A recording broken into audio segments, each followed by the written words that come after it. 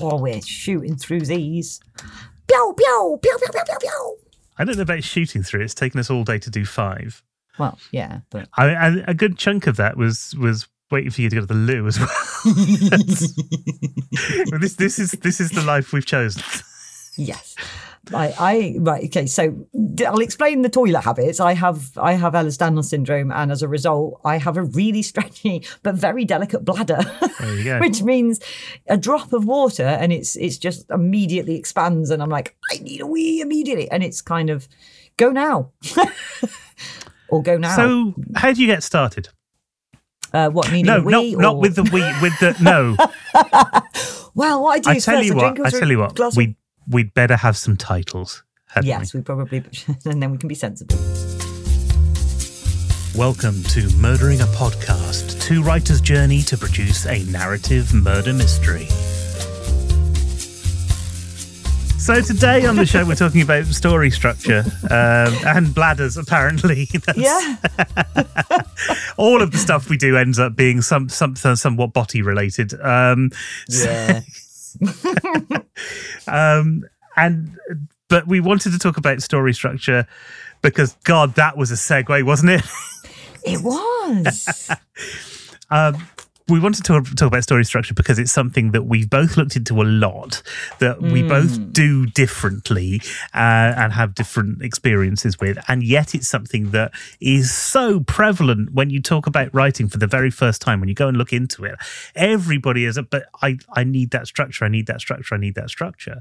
And I think the reason is that I've seen it happen with businesses, and this is why I think I'm not just pulling something out of my... You see, I was going to say bottom, and that's, again, it's all bottoms with us.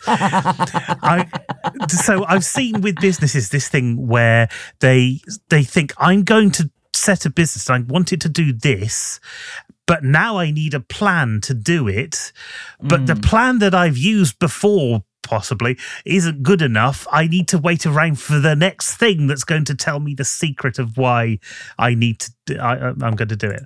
And that's a lot of businesses just sort of sit there not doing anything because they're waiting for somebody to come along and go, this is the secret to the thing. And I think that story structure ends up being a lot like that as well. So what I'd love to do in this episode isn't just story structure, but how you can get beyond story structure and actually start bloody writing as well. So the first word, how do you get started? How do you start? Oh God, that one's always, that's the hardest question you can ask a writer, because you just start. The best way to start writing is to write. Yeah. And it sounds like the most useless piece of advice that you can give someone. How to start writing. Start writing. But you've got to break that habit, haven't you? You've got to sort of get beyond stationery, I suppose. Yeah. Of which I have an obsession that is unbelievable, but with stationery, that is. But it's like, I meant stationary as in stood still and not moving. Oh, yeah. And, you see not pens and paper and things like that. That's. But so it is the hardest thing. I mean, one of the things is habit, is make it a habit to write. So that was the first rule I got taught as a writer, is make it a habit. So Terry Pratchett in his book, and Stephen King says this, was it Terry Pratchett? I think Terry Pratchett did an article on it, or he's done some writing on how to write, and Stephen King says the same thing. Stephen King's got a brilliant autobiography, and it's kind of a combination of autobiography and how to write thing, and I can't remember what it's called. On Writing. It's one of the few things that I've seen professional writers, people who do it, who aren't just trying to teach people how to write. It's one of the few books I've seen them going, oh, you've got to get hold of this. Yeah. Absolutely. And it really is worth it. It really is worth it. It really is worth a read. On Writing is a beautifully laid out book. It gives you some really, really wonderful advice. Whilst we're talking about books, just for a second, there's also this thing called The Elements of Style. And if this little silver book is everything you need to know about grammar.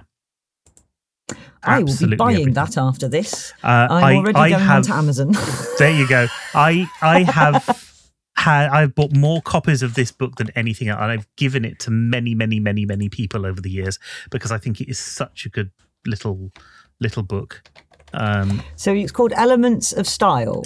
Yes, Ooh. it's Strunk and White, The Elements of Style, and this is the 4th edition, but I may have always be another one. Yeah, it's available on Amazon. There you go. You can get it in a hard copy. Links in That's the show going notes. in my basket. There you go. That'll be the next book that I put on my big pile of to reads. But yeah, yes. it's sorry. Carry on. No, what were you saying? it's just this is such a good tool for writers. It's just remarkable. But yeah, going back to the on writing thing, and I think, but I read it from Terry Pratchett, and I read it from in the book on writing. He said the best thing you can do is habit. It's get into the habit of writing, and even it doesn't matter how much.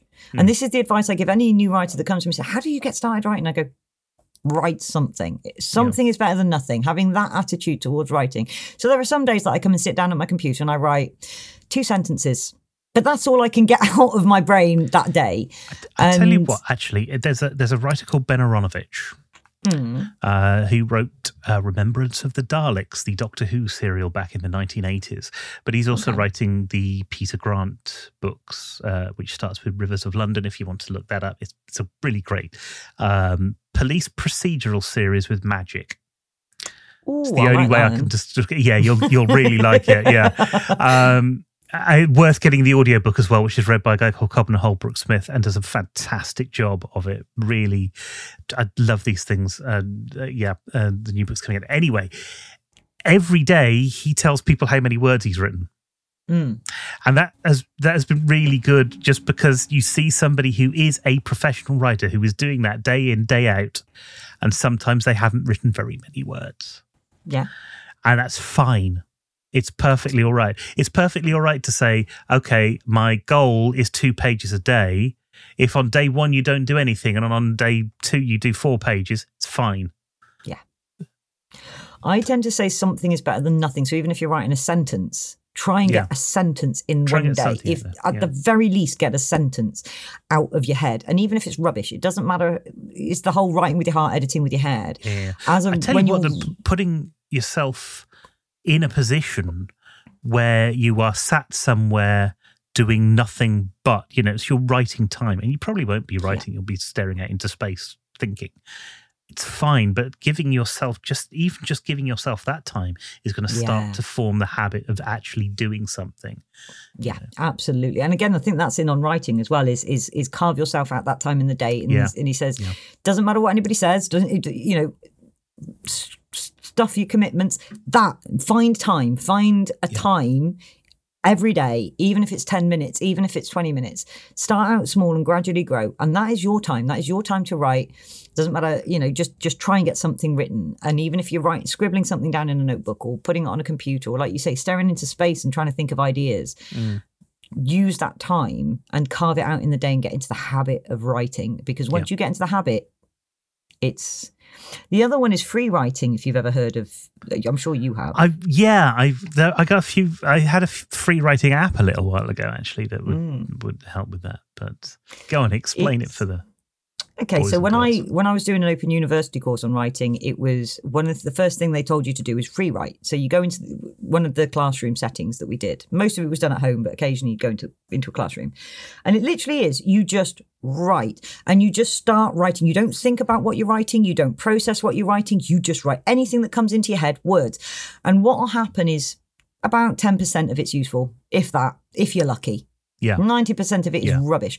But in that 10%, or even that 5%, you might get a story idea. And you keep doing that until something emerges.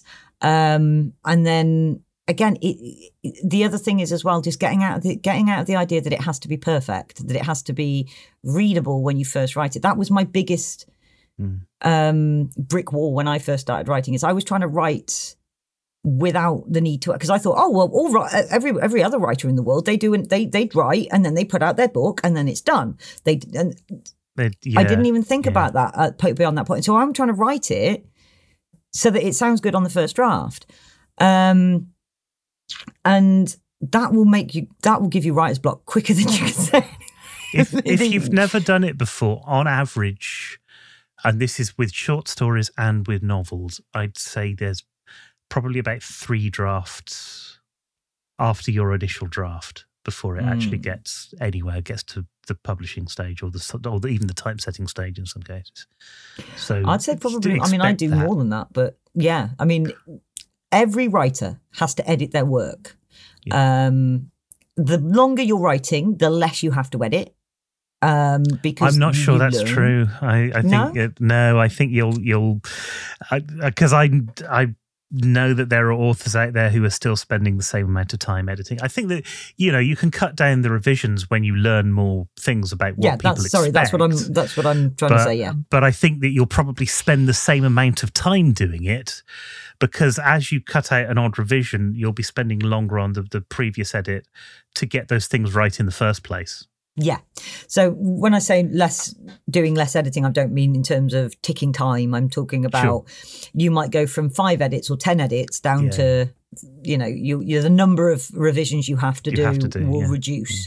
You will have a slightly better quality the first time you write, but that's purely because of lessons that you've learned from editing previously. You can, but you will still have to edit. You will always have to edit your work. And, I very rarely, if ever, show anyone my first draft because it is terrible. My first draft of anything is awful, and then it's the editing that makes it good. So forget trying to make it good when you write. Just write, just write, and then edit. Worry about making it good in the edits. That would be my advice. And a good thing, because again we're going to talk about story structure and I want to talk about Jim Butcher in a second, but a really good idea is to know your characters well before you even put a bit of pen to paper or and even if you don't write, because I don't write, by writing it all down first, by writing all of that stuff down first. If you getting clear in your head the voice that your character has, and I don't mean the way that they speak, but the actual things that they say, the lens through which they see the world. Just get that clear in your head, and then you'll be able to write anything for them. Yeah, absolutely anything.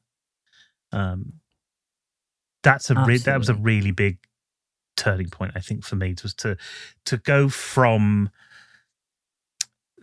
I need to write a thing with jokes in, because that's what I was doing. I need to write a thing with jokes in, to I need to write a thing where this person with a funny perspective is talking to this other person with a funny but contrary perspective. Yeah. And it still means that you'll get through the script and you'll put in jokes and things like that. But because you're thinking about them in a different way and because you're thinking about the character first, you make better choices. That's all it is. Yeah. And I'd say there's no wrong way and there's no right way to structure or plan necessarily. It's no, there are lots of different ways, and we'll talk about them in a minute. But but it's choosing the one that's right for you. I mean, I've chosen, I've chosen the Dan Harmon story cycle, and then I've just worked in my own sort of bits into it. So let's start talking then about the different types of story structure, and maybe the very basic ones first, and then try and move up through that to the very, very complicated ones, of which I suppose Hero's Journey sits in 2 or 3 different places depending on where you get it from. So the simplest structure I've seen isn't a structure at all. In fact, the first 2 simplest structures I've seen aren't structures at all. The one is the snowflake method, and incidentally, you can find out information about all of these things on the web by just typing in the snowflake method. But whereabouts I will put information in the snow notes. That's not right. In the show notes, I told you words aren't working for me today, so that you can click a link and find it. But that's only if you visit our podcast, Murdering. Our website. Dear God, what's wrong with me today? Only if you I'm visit. I'm just quite happy sitting here listening to you struggle. It's funny. Should we start again? Right, okay. Visit our website, murderingapodcast.com. You'll get all of this information. If you don't get all of this information, there'll be a little bit of information in the show notes that we put on to Apple and Spotify and Google and all that sort of stuff. But the best information that you'll get about each episode is going to be on that website, where you can also find links to the store, that may or may not be there straight away, but it's going to be there at some point, and to our Patreon. And we've got a very unique way that we are putting money into both the Mystery Lounge, which is a non-profit thing, and into this podcast, which is going to pay us and give us more equipment and make it better for you guys. Anyway, so the very simplest thing I've seen is the snowflake method. And the snowflake method is just come up with an idea, and that's your big idea. And then ask yourself a question about that idea and answer that question. But that question needs to be a smaller part of that big idea. So you might go, okay, well, I want to do a detective story setting, let's say, Canada, where we find out in the end that the killer is really a bear, but the bear has been baited into killing people by the town drunk who used to be... dear God, that's a convoluted plot. Who used to have a lot of money and be the guy who owned everything in the town, but that was stolen from him. So he's trying to get revenge on the people in that town. That's an idea literally off the top of my head. So that's that. You know that stuff about it. Okay. Well, what's the next thing? Well, tell us about the town a little bit more. Find out about the characters a bit more, and you zoom into what that is. But the actual Snowflake Method book takes you fairly succinctly through questions that you can ask yourself in order to get to a point where you know the plot really well. And instead of actually giving you a structure for something, it gets you writing a lot faster, which is what I quite like about it. Because once you've answered these questions, one of the questions ends up being, okay, well then what happens in this chapter, or what happens in this part of the chapter? So it's quite an interesting way of doing it, but it's just really codifying what you would do anyway, I think. Yeah. Whereas some of the things are giving you more plot to work on.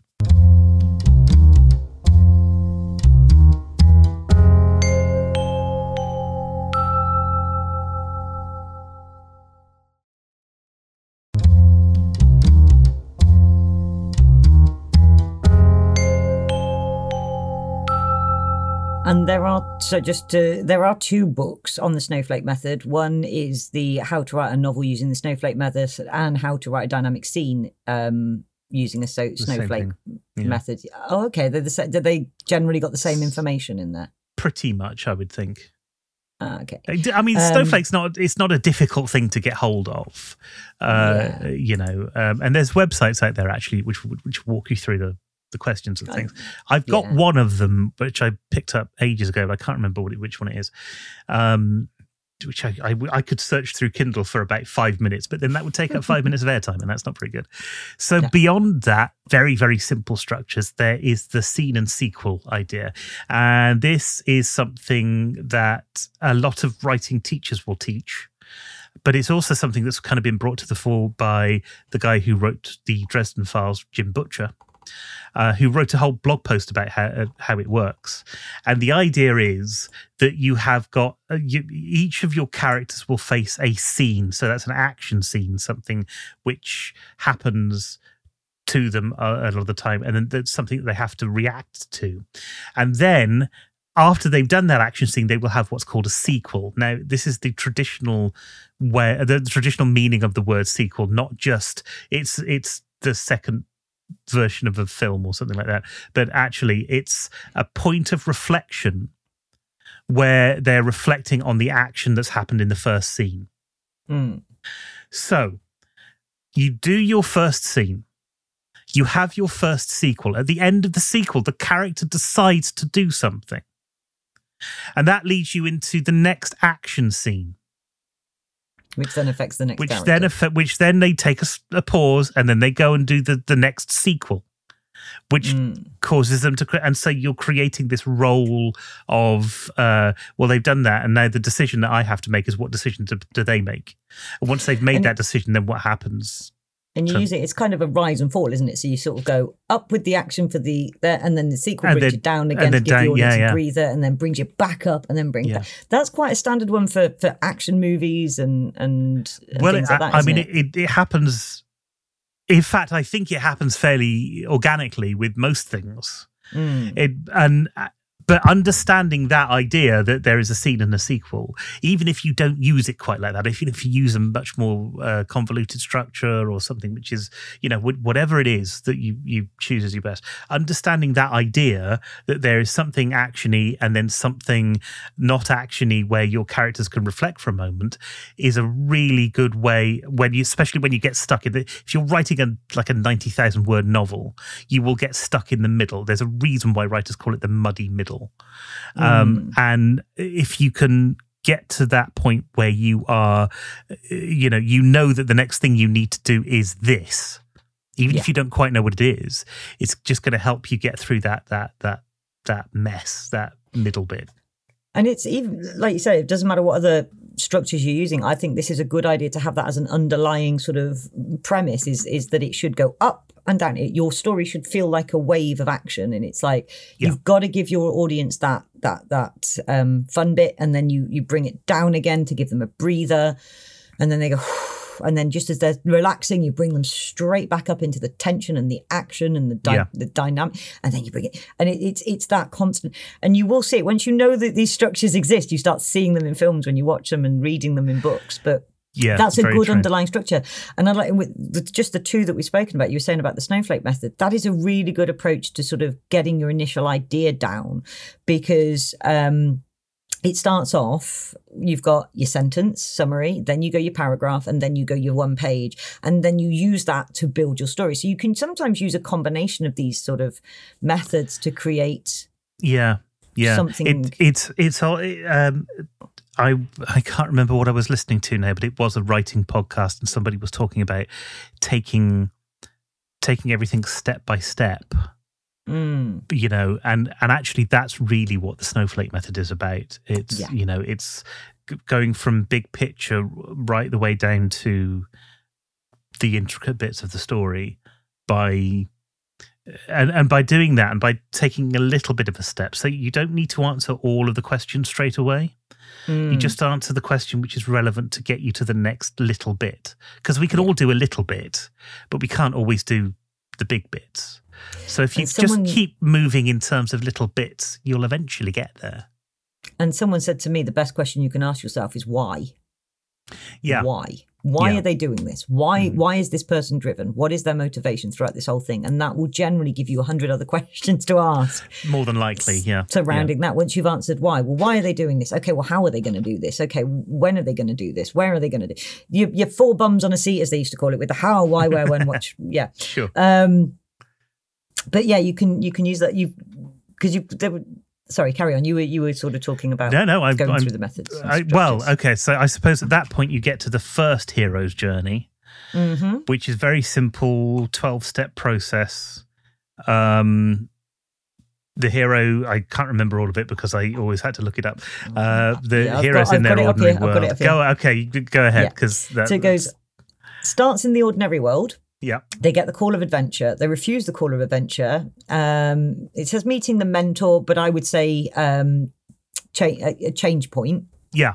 First threshold, test enemies, allies, approach to the inmost cave, ordeal, reward, the road back, resurrection, return to the elixir, and then back to the ordinary world having changed. There's a lot of stories that have a very loose theme based on that.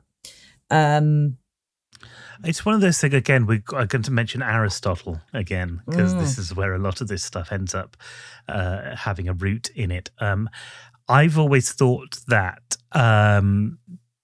all stories will conform to that in some way, shape or form. Because that's the whole point of it, was to kind of define how the stories worked rather than give a structure that you can follow that will let you write a story. The fact that people are doing that is different, but it was originally defined as that because that was how all stories worked at some more visceral level. Yeah. And when Joseph Campbell was writing about it in Hero with a Thousand Faces, he made notes that some of these things happened in some stories and some of them didn't, and that sometimes a thing that happened, which happened in every story, didn't always happen at the same time in every story. So people who look at this and go, this is the structure and this is the only structure you should use. Even Campbell himself was a bit more flexible on how that could actually manifest itself, which I think that some of the other things, like we'll get on a bit later too, are possibly a bit better in terms of story structure. I would say, like, it's this is the thing. I mean, going back to that, there's no right or wrong way to do it, as long as you have a beginning, middle, and end, which is your plot pyramid, your basic plot pyramid. You go, here's your beginning, rising movement or rising action, climax, fall in action, end. And it's such a simple plot to follow to start with when you first start writing. Just 3 point, boop, boop, boop. And then you've got bits in between. But like you said, there is no hard and fast way to structure your story. And even with the hero's journey, like you said, there's going to be bits in there that you want to put in. Sometimes you're going to take out bits. That's the beauty of writing, is it is a flexible thing that you can use. And I personally, I kind of combine lots of different methods and then sort of use my own way I create my story arcs and stuff. Yeah. So it's, but I still, on the very basic, I use that wave where I go, and we'll start at the bottom, bring it up, bring it down, bring it up, bring it down. I never put two action sequences together, never put two relaxed sequences together. Yeah. And that goes back, I suppose, to the whole scene sequel thing, that, you don't do these things just because they don't quite work. Yeah. And if you were to try it, you would go, hang on, that doesn't quite work. But this is why, is because, you need the sense of tension and release, like everything. Now, at this point, we really should move into the 3-act structure, which is the kind of original dramatic structure. And some people would say, well, isn't the hero's journey more of a structure? Because it kind of is. But 3-act structure has an awful lot more to it than that. So you're starting off with the beginning and an inciting incident, and a lot of this follows the same path as Hero's Journey, because again, 3-act structure was really defined as in, this is how we've told stories. It's not really somebody trying to form a way of telling a story, if you see what I mean. So we've got the beginning, the inciting incident, the second thoughts, maybe I shouldn't do this, a climax at the end of Act 1. And this is why I think the 3-act structure is absolute nonsense, because you then have Act 2, which is twice the length of Act 1 and 3. It's not just me, is it? Doesn't that not make sense? Surely that's 4 acts. Yeah, as far as I'm concerned. Especially because you get a midpoint right in the middle of Act 2. So with Act 2... No, go on. I was going to say, I prefer a 5-act rather than a 3 or 4, but yeah. Fair enough, yeah. Because then the first act is set up, second act is rise, third act is action and tension, then we bring it down in the 4th act, and then we close it off in the 5th. But that tends to be how I do live shows. I do podcasts very differently, so... Yes, we're still at the writing stage at the moment. So what we're saying about how we're structuring this podcast could very well change when we've written some stuff and we try it out and we go, actually, this would be better if we did that. It's entirely possible that's going to happen. So stay tuned and you'll find out. And this is the beauty of writing, is that you can make your own stuff. I bang on about the Dan Harmon method because that tends to be the one that I go for. I love that method because it's a circular thing and I can just bring it back, but I can still change and it keeps going round and round and round. It's the sense he makes of that particular thing, isn't it, that works really well. He took, and his method is based off all the other circular methods. So you've got things like your plot embryos, your hero's journey. And the hero's journey is a cycle. And he bases it off that, and he just created his own structure based off what was already existing. And as a writer, you are absolutely allowed to do that. Don't let anyone tell you as a writer not to reinvent the wheel, because You don't need to reinvent the wheel, but you can make the wheel better. But if you people can put hadn't rubber on it. if people hadn't reinvented the wheel, we'd never have a tire.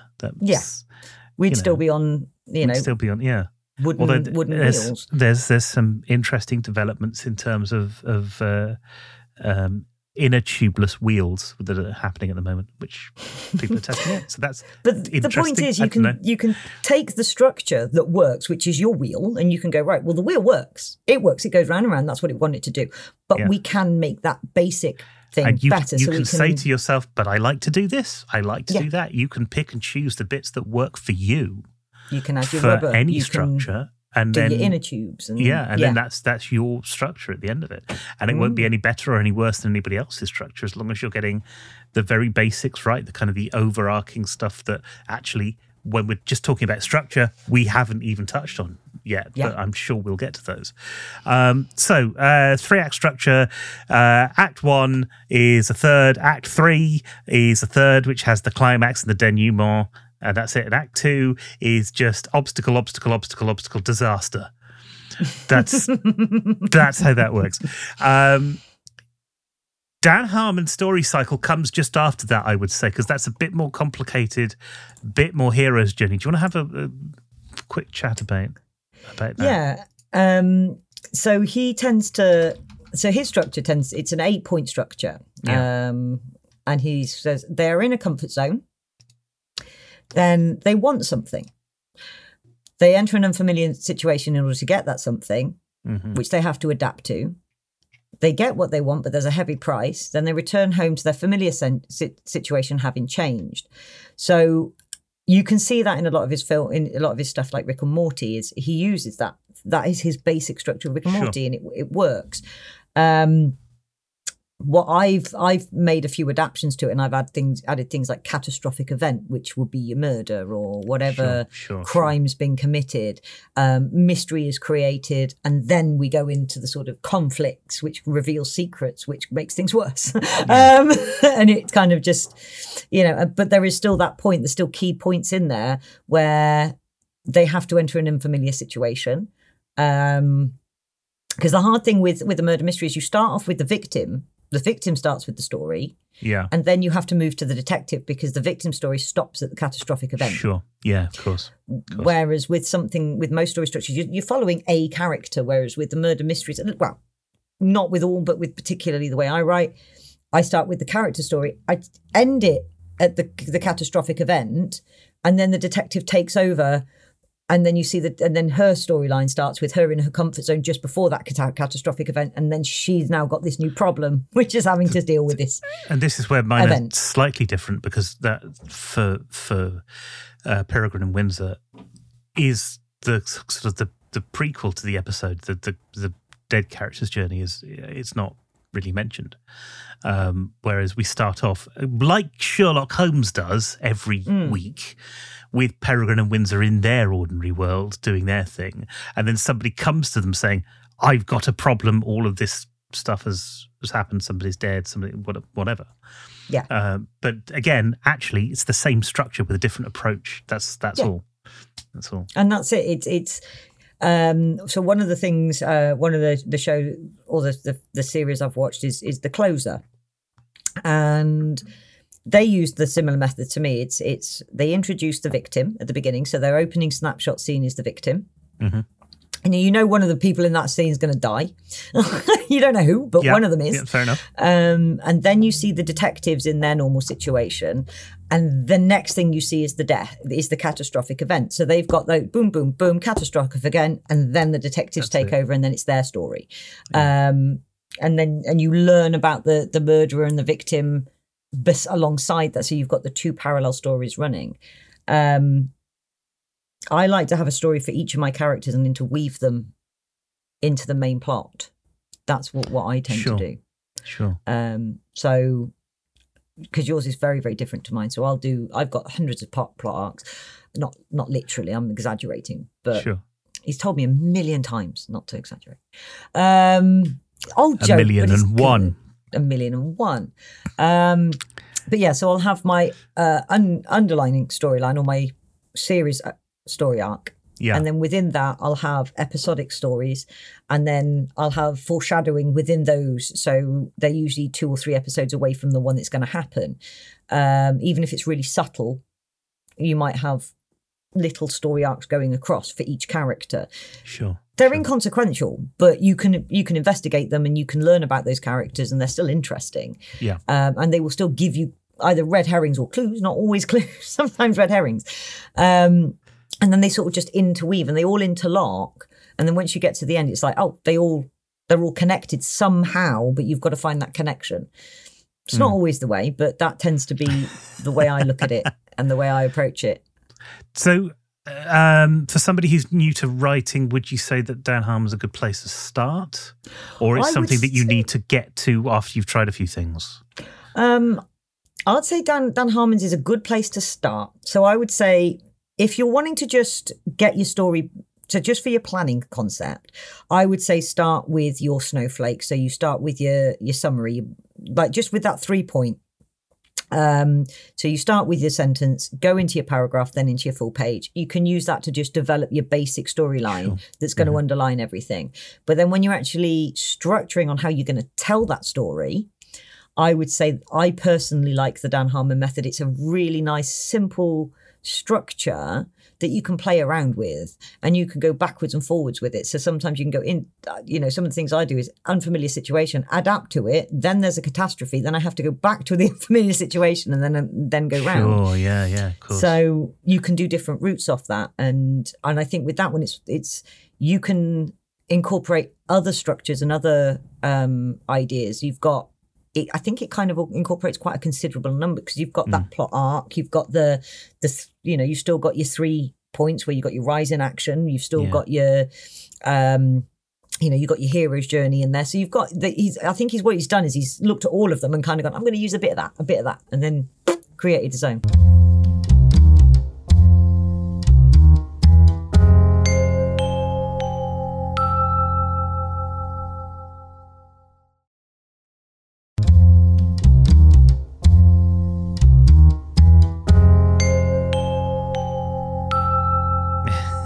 Of course, the benefit of having a story arc really is so that a sort of a structure to work to is really so that when you go, I'm stuck, I don't know what to write, there is something telling you what to write. And in that respect, I really like Save the Cat, which is the last one because we've talked for a hell of a lot of time on this already. But yeah, Save the Cat's a really nice structure. There's a whole book about Save the Cat, and Save the Cat writes a novel, and Save the Cat writes a TV show. So depending on which thing that you want to write, there is a Save the Cat version for you. And really, you only need to get one of the books to kind of understand how it works. And again, I would choose the one that gives you the closest match to what you're trying to do. So if you're trying to write a TV show, don't get the screenwriting one because that will show you how to write a movie. Or if you're trying to write a novel, get the novel one, which is written by a novelist who writes novels using the system, rather than getting Blake Snyder's one, which is brilliant. And it's the first one I ever read, but it's worth going for the thing which is going to be most helpful to you straight away, rather than going, I need to read this Save the Cat book first, because you don't. There are also, if you want to try and figure out what it is to begin with, there are beat sheets already on the internet that you can look up. And there is a fantastic video by a place called Studio Binder, which explains the Save the Cat beat sheets through looking at a film, looking at Interstellar, I think it is. But they actually show you which beat it is and how that works in terms of the film. And again, I'll try and link that in the show notes, murderingapodcast.com. In there should hopefully will be that video.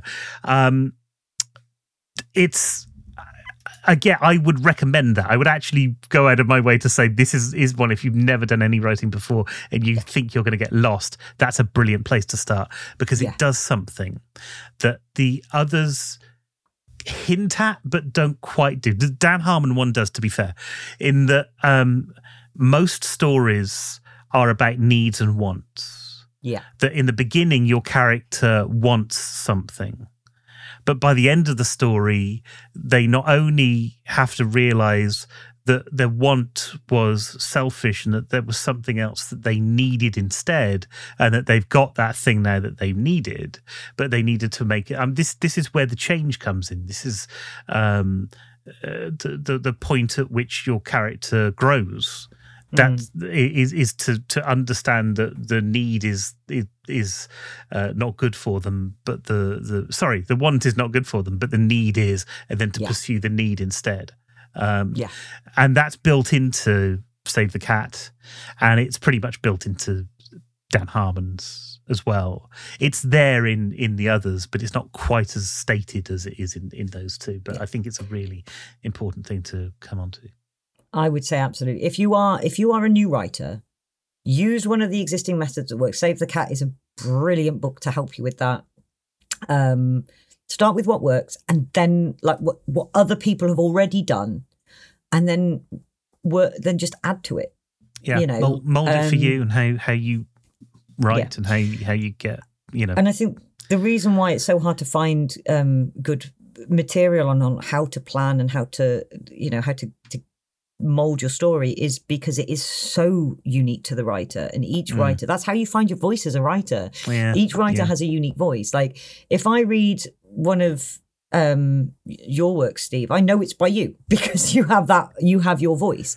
Like I've had actors when they were reading the Vara Murders, actors who've worked for me before, they were reading it and they were like, yeah, that's Tasha's humour, because it's but I've got my voice and Steve's got his voice, and you want that to be something that comes across, and it takes time to work to get your voice, and your voice comes from your personal preference in terms of structure. So I started with something that worked, that I knew that other people had done before. And then I picked the bits, I tried different methods, picked the bits that worked for me, and then created my own. I mean, we've both been writing since we were kids. So we've been doing this a while, and some of it we figured out ourselves. Some of it we've had the training, and we've read the books, and we've worked with other writers. That sort of moves on to something as well, because if you like art, if you want to draw comics or something, the chances are you will start out by mimicking the artists or the comic creators that you love. Even to the extent of copying their art, drawing your own version of the Mona Lisa or something like that. The same is true with music. Most musicians start by they don't just learn to play the instrument, but they will learn to play the songs of the bands that they love. Yeah. They're mimicking what they do. And the things that they learn by doing that are really important, and they help to give you a foundation in creating those things later on. And what I think a lot of writers don't do is to take writers that they love and go, I'm going to try and write something like that. Yeah. So until you've written X amount of 1,000 hours or whatever it is that you need to write to become an expert at something, you're going to need things that are going to help you do it, and story structure is a good way of doing it. But actually, if you've got the time to go out and start writing fan fiction on something that you really love, that can really help you. And I would say read as a writer as well, because and watch things as a writer. So when I read a book, I am mentally taking note of the structure. I'm mentally taking note of how they build their characters or the story arcs. So I read from a writer's perspective as well as an audience perspective. If you've ever seen a review for a film or something and they've said, oh, well, the writing's really clunky, and it's a film you've seen, you go, but I didn't get that at all. Then go back and rewatch it and figure out why they think that writing is clunky, because there will be lines in it that don't quite work. Yeah. Or it'll be about tone, and it'll be about the more than just this is a line of dialogue, because it's so easy to write a line of dialogue, but it's difficult to write a good line of dialogue. Yeah. And this is the bonus of being a writer. is you can be watching a movie and go, it's research. But the other, can I claim this against tax? That's the thing. But the other thing is, write what you love, because you are going to have to read that thing 1,000 times, and you will get. If you don't love what you've written, you'll get sick to death of it. And the other thing about that is that oft, and we're going to have to finish in just a second, actually, but very many times I've heard people say, write what you know. And whilst I think that that's right, I mean, don't try and write the next Lord of the Rings if you've never written read a fantasy book before, because you won't. Because people who've read all of the fantasy books have struggled doing that. It's again, I'm going back to things that I know people are looking for in scripts at the moment. It's stuff that's very honest and open and about people's lives.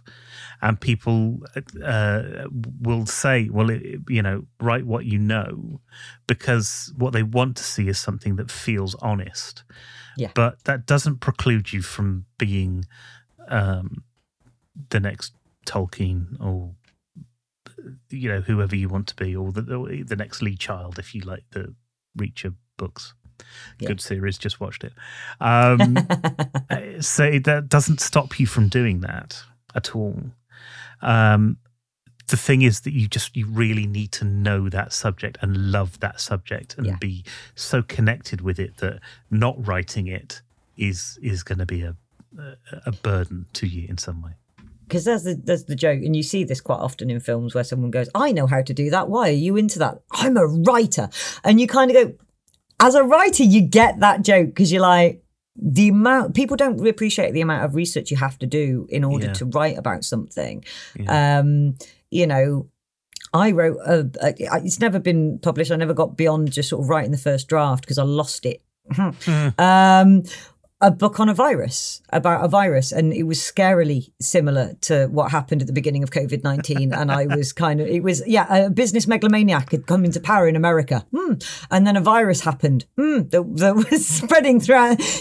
So I was kind of sitting there going, next, all we need is a comet. And this is my book. It was like the worst tragedy. Anyway, it was just a bit of fun that I was writing. And to write that, I had to learn how viruses worked and how vaccines worked, which was great when the pandemic hit. But it was, but you don't realize how much cumulative knowledge you get from writing and the amount of research you have to do in order to do it. Like writing murder mysteries, I've learned about blood spatter, I've learned about forensics, I've learned about forensic psychology. And I'm like, I could do good on a jury. It's well, actually, no, you probably couldn't.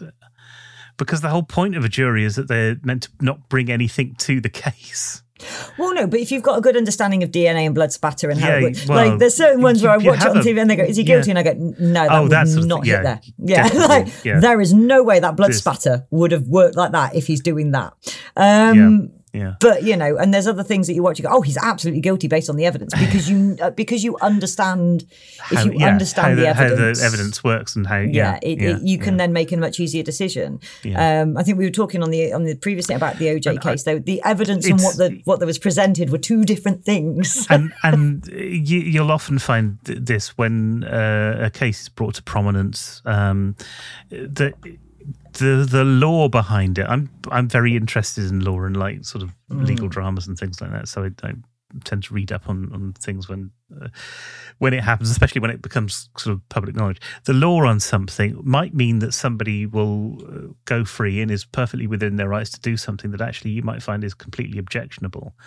But there's a good reason that law is there, and you have to understand that, and but because that is the way the system works. It always has been the way the system works. It's very easy to go, well, this is all wrong because this happened.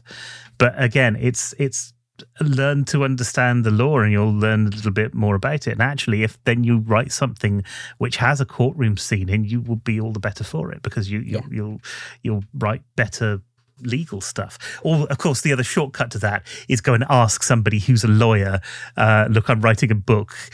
I'm trying to put this scene in. What would happen? And because they will tell you, often without charging you a massive fee, which a lawyer would normally charge, It is absolutely worth doing your research when you're doing books. Yeah, and definitely. You will be surprised at how much, like I say, I am a font of useless knowledge now. Like, people do say, Speaking of fun which, fact. Speaking of which, we have to font off right now Yes, because it's come to the end of our... We're trying to set time limits just because we will ramble otherwise. And if you've watched these, you probably understand why. But let us know. My fault. Do you use... Have you It's my tried fault. using a story structure? If you have, what are they? What do you like? What don't you like about them? How do you plan your stories? Let us know in comments and messages and things. And again, the more feedback we'll get, the more we'll start to actually feature it on the podcast as we're going along. But, And also, do you have your own story structure that you've created for yourself? yeah, That you would be anything happy want to share with other people to benefit other writers? let us know. Until next time, thanks very much for coming along. Goodbye. Good luck. Bye. Good riddance. No, that's not the right line. No, that's the wrong line. That's the right one. Bye, everybody. Bye. That was Murdering a Podcast, and if you'd like to find out more information about the podcast, the Mystery Lounge, or anything mentioned in the show, please head over to murderingapodcast.com. The music was The Secret of Tiki Island by Kevin MacLeod, and the producer was Steve Meller. Until next time, thanks for listening.